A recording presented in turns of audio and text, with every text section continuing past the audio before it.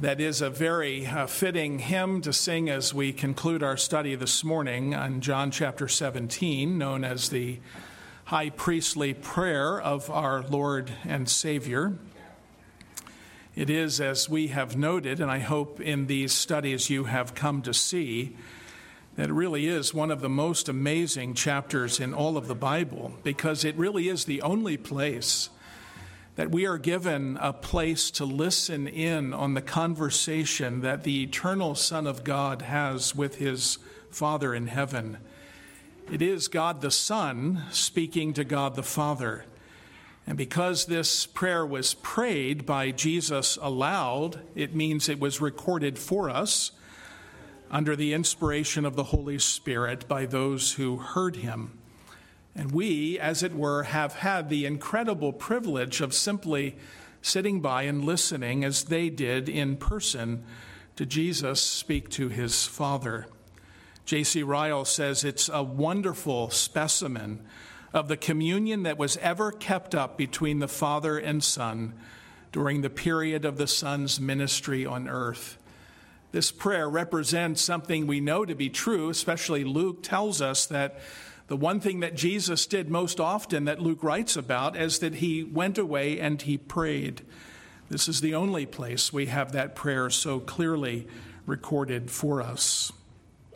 Over the past several weeks, of course, we've tried to plumb the depths of these words, which we know no line can truly fathom. And so this morning we want to look at it one more time as a whole. We're going to kind of review it in an overview way to remind ourselves of the things that we've studied. And my hope is that we would be encouraged once again of our Savior's care for us as we live in this in-between time between his first and second coming. While he has already gone into heaven before us, as he did with his own disciples to prepare a place for us, what we know because of this prayer and because of our other studies is that he is now praying for us, the very things that we're going to read and study this morning. And he will continue to do so because it is the way in which we might say, as we've just sung, it's the way in which he holds us fast by his faithful prayer for us. And so turn to John 17, as we did in the very beginning of our study. We're going to stand and listen to God's word. I'm going to read the whole of the chapter. It's not very long. And as you hear it and listen to it, please, we pray together that God would richly bless his word to our hearing. Again, we have a front row seat to hear our Savior speaking to his Father on our behalf. Let us hear God's word. When Jesus had spoken these words, he lifted up his eyes to heaven and said, "Father, the hour has come. Glorify your Son, that the Son may glorify you, since you have given him authority over all flesh to give eternal life to all whom you have given to him. And this is eternal life, that they know you, the only true God, and Jesus Christ, whom you have sent. I glorified you on earth, having accomplished the work that you gave me to do. And now, Father, glorify me in your own presence with the glory that I had with you before the world existed. I have manifested your name to the people whom you gave me out of the world.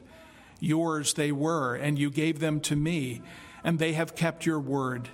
Now they know that everything that you have given me is from you. For I have given them the words that you gave me, and they have received them and have come to know in truth that I came from you, and they have believed that you sent me. I am praying for them. I am not praying for the world, but for those whom you have given me, for they are yours. All mine are yours, and yours are mine, and I am glorified in them. And I am no longer in the world, but they are in the world, and I am coming to you, Holy Father. Keep them in your name, which you have given me, that they may be one, even as we are one. While I was with them, I kept them in your name, which you have given me. I have guarded them, and not one of them has been lost, except the son of destruction, that the scripture might be fulfilled.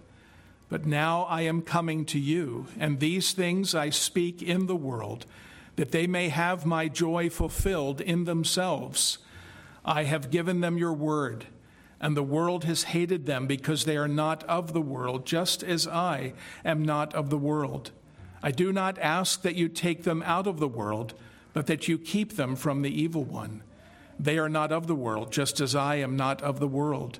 Sanctify them in the truth. Your word is truth.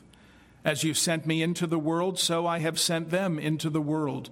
And for their sake I consecrate myself, that they also may be sanctified in truth. I do not ask for these only, but also for those who will believe in me through their word, that they may all be one, just as you, Father, are in me and I in you, that they also may be in us, so that the world may believe that you have sent me. The glory that you have given me, I have given to them, that they may be one even as we are one, I in them and you in me, that they may become perfectly one, so that the world may know that you sent me and loved them even as you loved me. Father, I desire that they also whom you have given me may be with me where I am, to see my glory that you have given me, because you loved me before the foundation of the world. O righteous Father, even though the world does not know you, I know you, and these know that you have sent me. I made known to them your name and will continue to make it known, that the love with which you have loved me may be in them and I in them.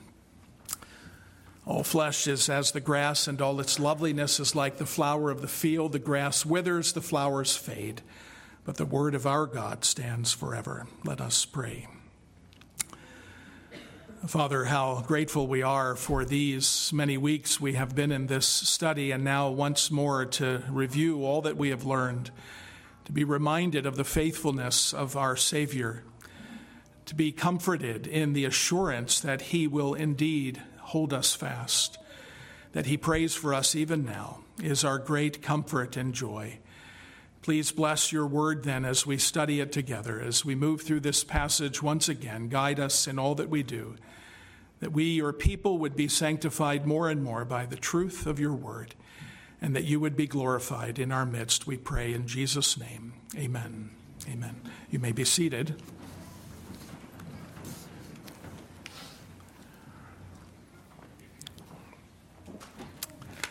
Despite the appearance of time simply repeating itself from one generation to another, as many religions will tell us that life is cyclical, just goes round and round, and many people believe that today, the Bible, of course, is very clear that time and life are moving in a very clear direction to an end, moving from one point to a final end.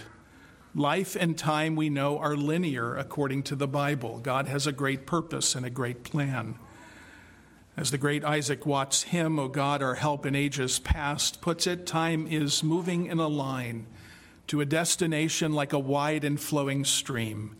Time, he wrote, like an ever-rolling stream, bears all its sons away. They fly forgotten as a dream dies at the opening day. And we are all, as we sit here this morning, somewhere on that line, somewhere on that road, in perfect accordance with God's plan, as Acts 17 tells us, that he has purposed and planned for every one of us, the very places where we're going to live, the very times in which we live. But all of that is slowly but surely moving to that great end, the great purpose of God. Now, this is the way the Apostle Paul speaks of it, as he writes at towards the end of that great chapter in 1 Corinthians, chapter 15 on the resurrection. You may remember these words, I trust you do. But as he argues that there is indeed great hope for us because Jesus has been raised from the dead, he says this, but in fact Christ has been raised from the dead, the first fruits of those who have fallen asleep.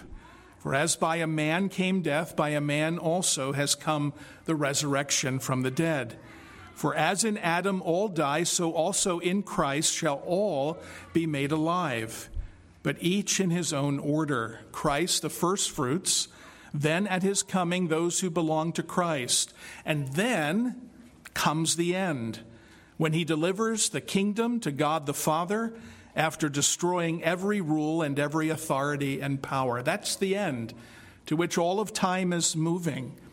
The writer of the book of Hebrews speaks of that same end and of this delivering of the kingdom to his Father when he quotes Isaiah and when he says the Messiah will say on that great day, "Behold, I and the children God has given to me." Now that kingdom, that people, and that children are, of course, the saints called by God and gathered into one body. In the language of our text from John 17, as we see the Father and the Son speaking about this kingdom, this people, they are all those whom the Father has given to the Son. The Son will deliver back to the Father on that great day, having secured their salvation through his eternal work. Time is moving to that great and glorious end. We all know that. We all sense that as time moves on. It seems as you grow older, ever faster, ever more quickly with each day. It's already October. It's almost Christmas again. It's crazy how time is moving, but it's moving to an end. And the Bible calls us to be sober-minded as it moves to that great and glorious end. But between now and then, however long it is before the Lord returns, we who belong to Jesus by faith and by grace are pilgrims in this life. We're aliens and strangers in the world. Jesus says that. We're not of the world any longer because we have been transferred to a new citizenship which is in heaven. In the language of John Bunyan's classic work, we are pilgrims who have fled the city of destruction by the grace of God. Only by his mercy have we been made known and aware in our minds that this world will be destroyed because of sin and God's judgment upon it. But we fled that city of destruction by his grace, and we're on the path, we're on the road to the celestial city.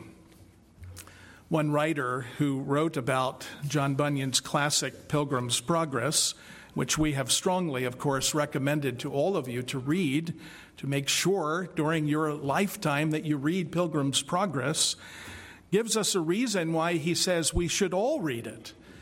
And this is what he writes, and I think this is so true. I know I can certainly testify to it. I'm sure you can as well. He said, "I relate to Christian because I am one. Both his victories and failures are very familiar to me. I have carried a burden of guilt and sin on my back, which could only be removed at the cross of Christ. I have fallen into the slough of despond, and I have been pulled out by help. I have been in Doubting Castle, tormented by giant despair, and I have found my way out of giant despair's dungeon with the key of promise. I have lost my role through spiritual slothfulness. I have encountered Apollyon's darts as thick as hail while in the valley of humiliation. And I have found great strength through other believers, just as Christian did in Faithful. Bunyan's story," he says, "is my story. It's about my life. It's about every Christian's life." Well, what we've been learning in John 17 is that we are not alone in this journey. We know that. We know that because the Bible tells us in every place that Jesus promises to be with us by his Spirit, and he is faithful to that promise. Not only do we have fellow pilgrims traveling with us in this path and this road, but we have a King and a Savior who is guiding us, and as we've been studying, who even now is making faithful intercession for us. And so what I want to do this morning as we look at this one more time in John 17 is very much focused on what I believe the whole point of this prayer is. As I've mentioned, Dr. Martin Lloyd-Jones has said in his great work on this prayer, he titled his book, his study of John 17, "The Assurance of Our Salvation." Now, I hope as you've seen and we've gone through the study of these verses, you can see why he writes that and why he says this prayer is all about giving to believers the true assurance of their salvation. And looking over this prayer as a whole, I want to keep this question in mind. And it really is for our assurance to answer this question well.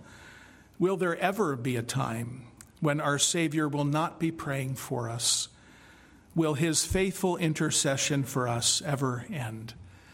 I want us to see this morning as we look again at this prayer that he is indeed faithful for us, even as he is doing right now, since the Bible says he always lives now to make intercession for us. So what I want to do is look at these three sections again. You remember that the prayer is divided into three sections. 1 through 5, Jesus prays for himself. In 6 through 19, he prays for his immediate disciples, those whom the Lord gave to him. And we've said rightly by implication that those prayers he prays in those verses are for us as well. That's not exclusively for them. The target is them. The focus is them because of their being the foundation of the church. The Lord is praying for them especially, but the ideas in those verses, he prays for us as well. And then in verses 20 through 26, he prays specifically for us and for all who would believe because of their witness.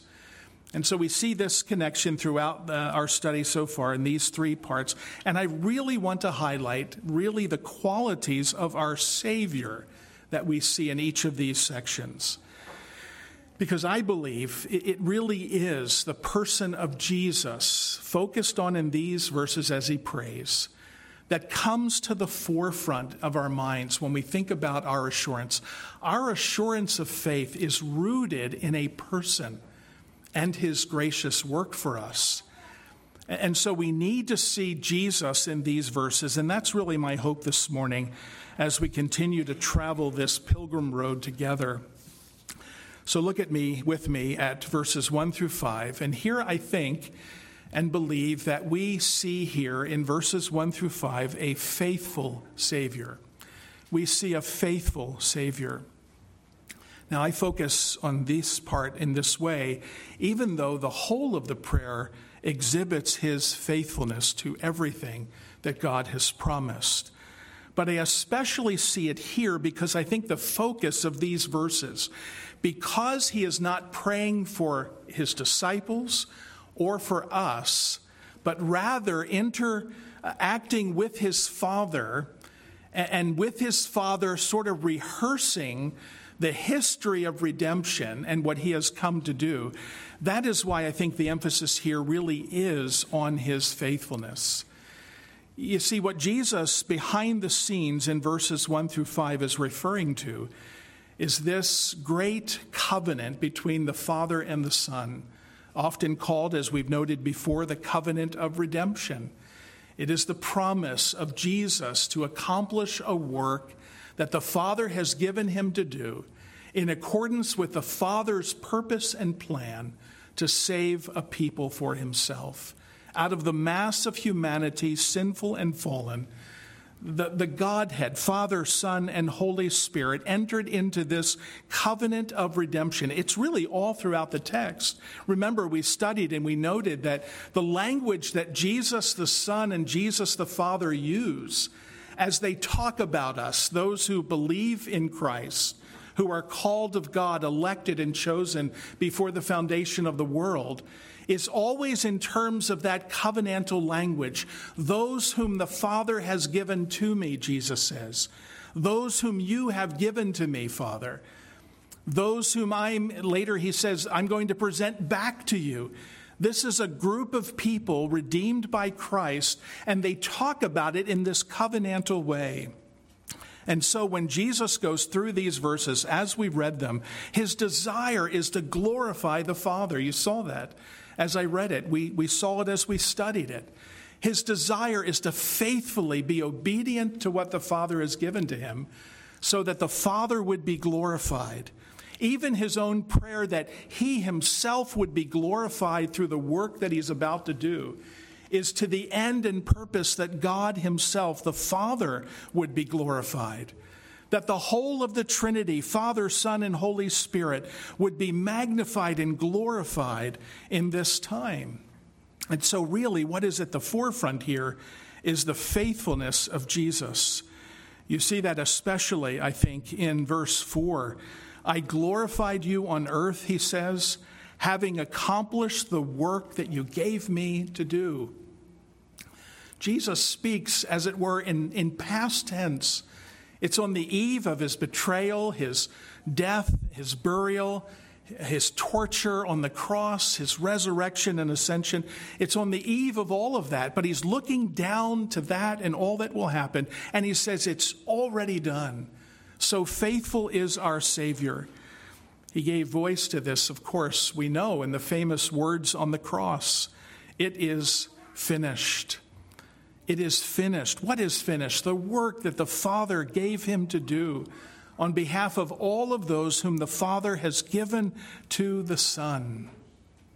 Jesus, our Savior, is a faithful Savior. His aim, purpose, his sole desire is to bring glory to his Father. J.C. Ryle, as he considers these verses, writes this, which I think are very helpful for us to consider. Forever, he writes, let us thank God that the hope of the Christian rests on such a solid foundation as a faithful, divine Savior. He to whom we are commanded to flee for pardon and in whom we are bid to rest in peace is God as well as man. To all who really think about their souls and are not careless and worldly, the thought is full of comfort.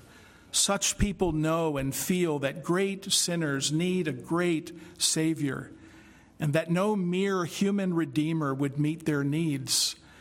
Then let them rejoice in Christ and lean back confidently on him. Christ has all power, and he is able to save to the uttermost. He is a faithful Savior to all that the Father committed to his charge to do for those whom he had given to him. And you see that in these first 5 verses, the faithfulness of our Savior. Now, as we move to the other 2 points that follow, one on each of the remaining sections, I want to mention something just briefly, and I hope it's not a distraction. I really don't want it to be. I really want it to reinforce what we've studied. But there are several commentators, and it's amazing how each commentator, each writer, everyone who preaches through John 17 may approach it slightly differently. But there are several commentators, when they look at the next 2 sections, 6 through 19, 20 through 26, focus on what they believe are the marks of the church.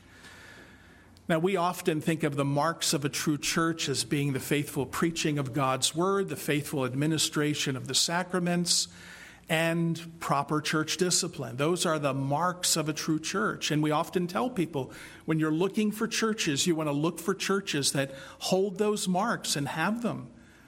But here they're talking about the marks here of the church as Jesus prays and sort of references them in these. And they say that there are 4 marks in the first section, 6 through 19, and 2 in the second. So as we go through this, I'm going to just briefly make mention of those. I think you'll see we've touched on every one of them, but I think it's helpful to review as we go through. So the first section is a faithful Savior. The second one is a sanctified Savior, in verses 6 through 19. Now, I quickly want to remind us that that doesn't mean that Jesus was lacking in holiness, that he somehow needed to be made holy.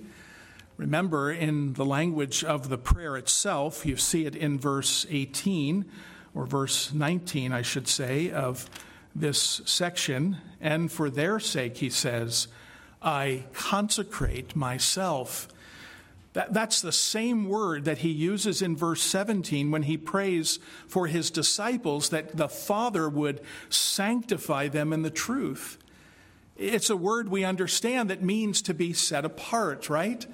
It's not merely that it is making holy something that is not, but it is a setting apart. And when Jesus prays in verse 19, which I believe is the central focus of this section, that he has consecrated or sanctified himself, he has set himself apart to this work, I think this underscores really our assurance that our Savior is not only faithful, but that he has set himself apart for this work. Now, in this section, as you think of those marks that I just mentioned, not to be a distraction, we see 4 of them in this section. We see joy in verse 13, that his joy might be fulfilled in them. We see holiness in verse 17, sanctify them, set them apart as holy. That is true of us with respect to the work that God does in our lives, making us in Christ holy. We see truth, which is another mark of a true church, right? The truth of God is that which he uses to sanctify us. We only grow in holiness as we grow in our knowledge and obedience to the Word of God. And then in verse 18, we see this mark of the church being mission, that Christ sends us out. And you see that in verse 18. As you, Father, have sent me into the world, so I send them into the world. They will uniquely be his witnesses in the world. And our faith is rooted and founded upon their witness and the truth of God in his word. But you see, none of this, these marks, joy, holiness, truth, mission, none of these marks are possible unless our Savior, as he says in verse 19, was willing to set himself apart unto this work. Jesus here, as the early church father Chrysostom says, sees in this statement of our Savior a willingness to fulfill the law by offering himself up as both the sacrifice and the priest in order that he might sanctify his people. See that in verse 19. He says, I consecrate, sanctify myself, that they also, in order that they also might be sanctified in truth. He set himself apart for this work, for that great end and purpose. And we see this really throughout the Bible, don't we? Titus in chapter 2, verse 14 says, Jesus, who gave himself for us to redeem us from all lawlessness and to purify for himself a people for his own possession who are zealous for good works.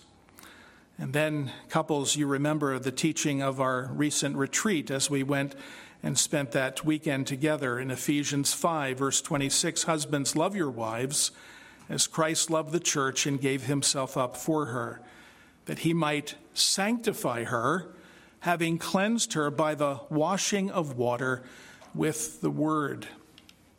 You see, because he himself set himself apart for this work in obedience to his Father, to be both the sacrifice, the spotless lamb, as well as the priest who offers the sacrifice, all that he speaks here with respect to his own disciples, and by application, all who would believe, is only possible and true. It's because he did that.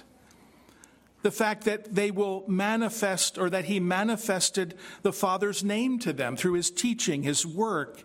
He gave them, he says several times throughout this prayer, he gave them the Father's words.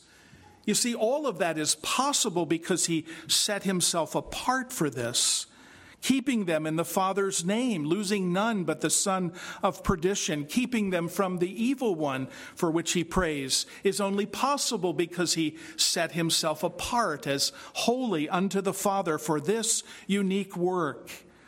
Sanctifying them by the word of truth is the very end and purpose of why he consecrated or sanctified himself. Sending them into the world is rooted as well in the fact that he was set apart, and now he sets us apart and sends us into a world who needs to hear the message of the gospel. You see, it's all in these words. It is for their sake, verse 19. It's for their sake, for my disciples' sake, that I consecrate and sanctify myself. You see, you don't have assurance of salvation. You don't have the comfort that the Lord promises us unless you have a Savior who was willing to set himself apart to this work. And, of course, the first point, to be faithful in doing it. We can rejoice this morning because not only do we have a faithful Savior, but we have a sanctified Savior who was willing to stand in the place of sacrifice and priest for our sakes. But that's not all. We have one more section. It's important for us to see this as well. We have in this final section a glorious Savior. We have a glorious Savior. Now, the theme of glory, as you have seen as I read the whole prayer, is really throughout the prayer. It's in the beginning, his desire to be glorified, his desire to have his Father glorified. But in this final section, it seems to me, especially as we look at verse 24 once again, we have really the focus of this prayer for his people. The theme of glory is prominent when he prays, Father, I desire, or I will, that they also whom you have given me may be with me where I am, to see my glory that you have given me because you loved me before the foundation of the world. This glory, of course, is that glory which he received from the Father because of his work. Philippians 2 says this. His work is mediator. This is not that they might simply behold the glory of Christ as he possesses by nature because he's God. That glory is always his. In a sense, it was veiled in his ministry, briefly revealed in the transfiguration before Peter, James, and John. But this glory, we noted in our study, this glory that he desires them to see is that extra glory, if you will, that he receives at the Father's hand. As Philippians 2 says, God, therefore, because of his willingness to submit himself, because of his setting himself apart, sanctifying himself as our priest and sacrifice, God has therefore highly exalted him and bestowed on him the name that is above every name, so that at the name of Jesus every knee should bow in heaven and on earth and under the earth, and every tongue confess that Jesus Christ is Lord, to the glory of God the Father. This entire section, this last section, as it focuses on the glory of our Savior, is really, as John Knox once said, his people are being caught up into the love and the glory that exists within the Father and the Son. And that is so very true, that we are really being caught up. You see that throughout his prayer, that I may be in them as you are in me and I in you, this intimate connection that the Father and Son have. Jesus desires that we would be so caught up into that, the love and the glory that belong to him and to the Father. But that leads then to a real question as we think about this practically. How is that glory which he desires for us to see, how is it now manifested? Because it surely is in the world today.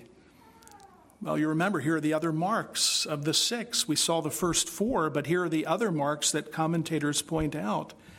It's seen in our unity. It is seen in our love. Those 2 marks Jesus spoke very clearly of in the greatest sermon that he gave. Prior to this, the greatest prayer that he ever prayed. That the love between believers, between those who are in Christ, would be the mark by which the world will know that we belong to him. Jesus prays in these verses that he desires the world to know that he was sent from the Father. And so in this sense, by the unity that we display as brothers and sisters in the Lord Jesus Christ, a unity which, remember, God has established already in Christ, but that we are called to maintain, to fight for, if you will. And then a love that we are called to exhibit one to the other, to demonstrate that Jesus has been sent from the Father, that all that he taught is true, and that as we go out into the world, demonstrated by our love for one another, we bear witness of that relationship between the Father and Son and all that the Father and Son has purposed to do in saving of sinners. You see how it all fits together.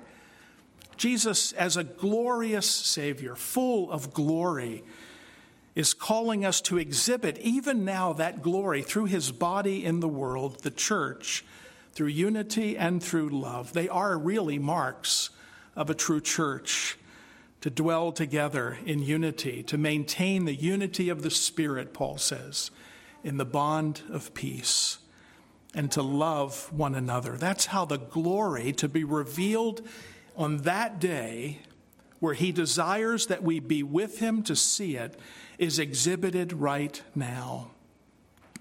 These 3 points, I think, form for us what really is the ground and foundation of our assurance, as we remember that our Savior is always making intercession for us. He is a faithful Savior, he's a sanctified Savior, and he is a glorious Savior. Now, as we close out then the entire study and move on from this to other studies in the future, I want to leave us with 3 things, I think, that are very helpful for us to take from this study. The first one really relates to our assurance, and that is that we are, and I hope you have seen this throughout, we are securely his. We are securely his. This language, and I've been stunned by it as I've gone through this study. I've been marveling at it ever since we began. The way in which the Father and the Son speak about us has always been, for me, the most striking part of this prayer. They talk about us as a gift given from the Father to the Son, and a gift that the Son, having secured their salvation in obedience to the Father's plan, will present back to the Father. That's a marvelous thing, and I want you to see in that there's a security there. There's no loss of any part of that gift. It is set, the Father having chosen a people and given to the Son having died in the place of that people for their sins, to take their punishment, and securing their salvation and giving them back to the Father in glory and in praise, is the way the Bible speaks about us in every place if we're careful to listen and watch. So we really are securely his. This prayer, this listening of the disciples to what Jesus prayed, I believe firmly is what led to their later writings. As they write, as Paul writes, as he learns these things from the apostles of what Jesus taught, as Peter writes, as John writes, they write about this eternal security. I mean, Romans 8 is rooted in this prayer, because Jesus speaks of us as those who are given by the Father. No one, he says in John 10, will be able to take them out of my hand. I give them, he says, eternal life, and they will never perish, and no one will snatch them out of my hand. My Father, who has given them to me, is greater than all, and no one is able to snatch them from my Father's hands. I and the Father are one. Brothers and sisters, if we are in the hands of the Father, the hands of the Son, we are securely his, and we cannot be lost for those of us who are in Christ. Now, if you've never come to understand the gospel and the love of God to sinners in Jesus Christ, then there is no security. There is only what the Bible refers to as a carnal security, a confidence in our own works, and that will not carry the day on the day of judgment. The only way to be secure in who we are and secure in our place in heaven is to be secure in him. And the only way that happens is by believing the gospel and trusting in what Jesus has done for sinners like us. I think Martin Lloyd-Jones nails it when he says this in his great work again: whatever then you may be doing, put this in the forefront of your mind. Think about it in a way that you have never done before. Never let a day pass, but that you remind yourself of who and what you are. You are one of God's people. They were yours, and you gave them to me. And I have done for them the work that you gave me to do, and I am coming back to you, Jesus says. Father, I will that they also whom you have given to me may be there with me where I am, that they may behold my glory which you have given me. Hold that. Hold that before yourself day by day. Start your day with it. Remind yourself of it constantly, that you are securely his. Secondly, it speaks, I believe, this prayer of life's great purpose. Who am I? What does all of this mean? What is my purpose in living? Our Westminster Catechism, of course, provides in its first question and answer a wonderful foundational answer. Man's chief end is to glorify God and enjoy him forever. But this prayer does that. It orients our whole lives. It reminds us of what is most important for us in this life, those whom he has redeemed and called us to in newness of life. Go through this prayer devotionally. Ask yourself as you go through it, what is Jesus saying as he prays to the Father? Because listen, most of this prayer is concerned about you and me and all of those who will be called of Christ. That's what this prayer is about. He's praying for us. So what is it that he prays? And how does it teach us about what's most important in life? When you do that, you'll see things like this, that you and I are called to glorify him in all things. We're called to walk in holiness of life. We're called to know God and his word and through his word. We're called to love the brethren. We're called to bear witness of Christ to the world.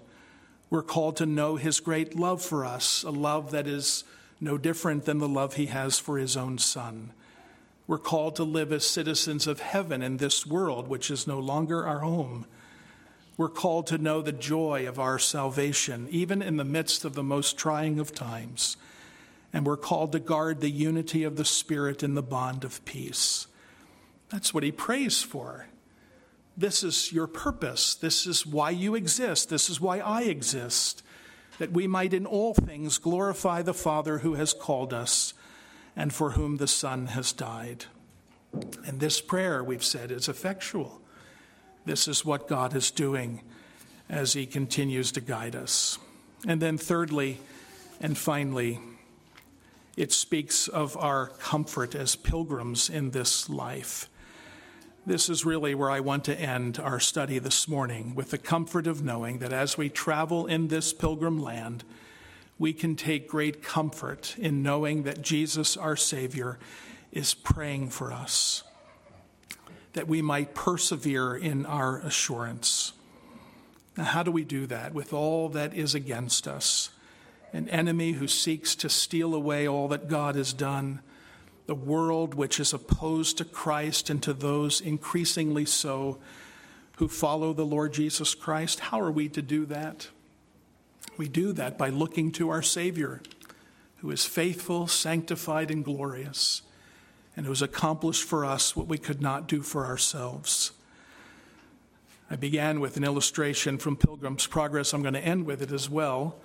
There is a great part in Pilgrim's Progress that really, I think, gives us the key, and it's easy to miss if you kind of miss that section where he goes to Interpreter's house. But one writer says that Pilgrim's Progress is really about the perseverance of the saint. Bunyan might well have entitled his book, The Pilgrim's Perseverance, for that is its theme. The story of Christian's dangerous journey illustrates the perseverance of every true Christian. The Christian life is a series of battles which must be fought in the strength of Christ. There will be failures, just as Christian fell into the slough of despond, sinfully listened to worldly wise man, was wounded by Apollyon, and locked in doubting castle. But just like Bunyan's pilgrim, each obstacle is eventually overcome, and progress is made in one's journey to the celestial city. And there's a very clever and very clear picture of why that perseverance prevails. As Christian goes and is taken to Interpreter's house, he sees a fire burning against a wall and one standing by it always, casting much water upon it to quench it. And yet the fire burns higher and hotter. Again, Bunyan writes, he asks Interpreter, what does this mean? Interpreter answers, the fire is the work of God's grace that is wrought in the heart. He that casts water upon it to extinguish it and put it out is the devil. And that interpreter takes him to the backside of the wall to show him why the fire burns higher and hotter rather than going out. There, Christian sees a man with a vessel of oil, which he continually but secretly casts on the fire.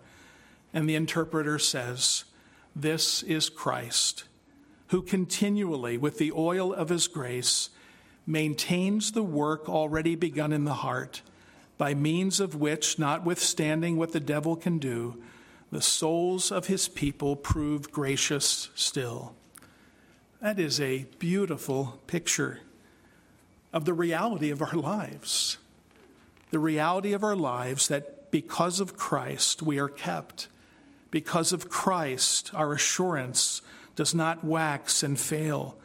Because of Christ, the road which is often difficult, the enemy strong, we are nonetheless, because of him, kept safe and secure from all alarms. You know, I think we have, as you read that wonderful book, some freedom to see sometimes a variety of things in the imagery that Bunyan uses. Most rightly would conclude that this picture that he sees in Interpreter's house is probably taken from Zechariah chapter 4, when he sees the golden lampstand and the fires burning. It's most likely a reference to the Holy Spirit in the lives of his people, no doubt. But I wonder if we cannot also say that what is happening behind the scenes of our lives, whether we're conscious of it or not, is that this picture can also relate to everything we've just studied regarding Jesus praying for us. It's because he prays for you and me that we press on. He's praying for your protection from the evil one. He's praying for your sanctification and growth in grace by the word. He's praying for your joy to be fulfilled, his joy to be fulfilled in you. He's praying that your faith would not fail in the most difficult of trials. He's praying for our unity as a church, not only local but worldwide, our unity as one body by one Spirit. He's praying that even now we would behold his glory in what he has done in each of our lives. He's praying that we might love one another even as we are so deeply loved by him. And all of this will never stop. He will bring us safely home as he promised. You know that the last part of Pilgrim's Progress ends with Christian and hopeful being carried by the shining ones, angels, into heaven, where they are told of the glories that await them. But I always found it interesting that we're never told that they actually meet the King or interact directly with him. They're simply told this: "You're going now," they said, "to the paradise of God, wherein you will see the tree of life and eat of the never-fading fruit thereof. And when you come there, you shall have white robes that are given to you, and your walk and talk shall be every day with the King, even all the days of eternity." What a wonderful picture and a promise. I wouldn't dare say that we can improve upon Bunyan's work this morning. But as we come to the end of our study in John 17, I can't help wonder if we might imagine that when we get to heaven, we might hear something like this: "Welcome, one so dearly loved. You are safe now, because I have prayed you all the way home. All the way home, here to where I am, I have prayed for you so that you might arrive safely." And suddenly we will see everything as it really is. And we will know that all through our journey, no matter how difficult the road has been, our Savior prayed for us. He walked with us, and he carried us all the way home. So I began by saying that we have to keep questions in mind as we study this passage. Will there ever be a time when our Savior will not be praying for us? Will his faithful intercession for us ever end? I hope you've seen the answer in our study this morning. His faithful intercession will never end. That is, while we are in this world traveling as pilgrims to our heavenly home.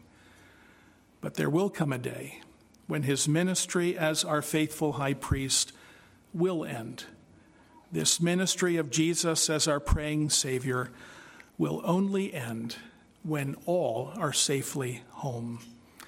And then we will live together in our eternal home, no longer needing for him to pray to be kept from the evil one, to be sanctified by the truth.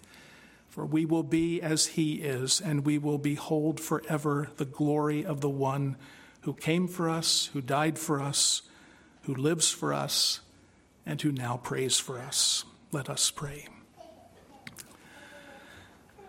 Father, as we conclude this study, encourage our hearts with these truths, that we truly might have the assurance of our salvation, not because of what we have done, but because of our ever-living Savior, who lives to intercede for us even now, until he brings us safely home.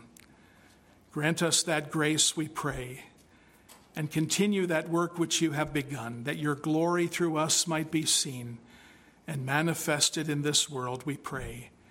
And we ask it all in Jesus' name. Amen. Amen.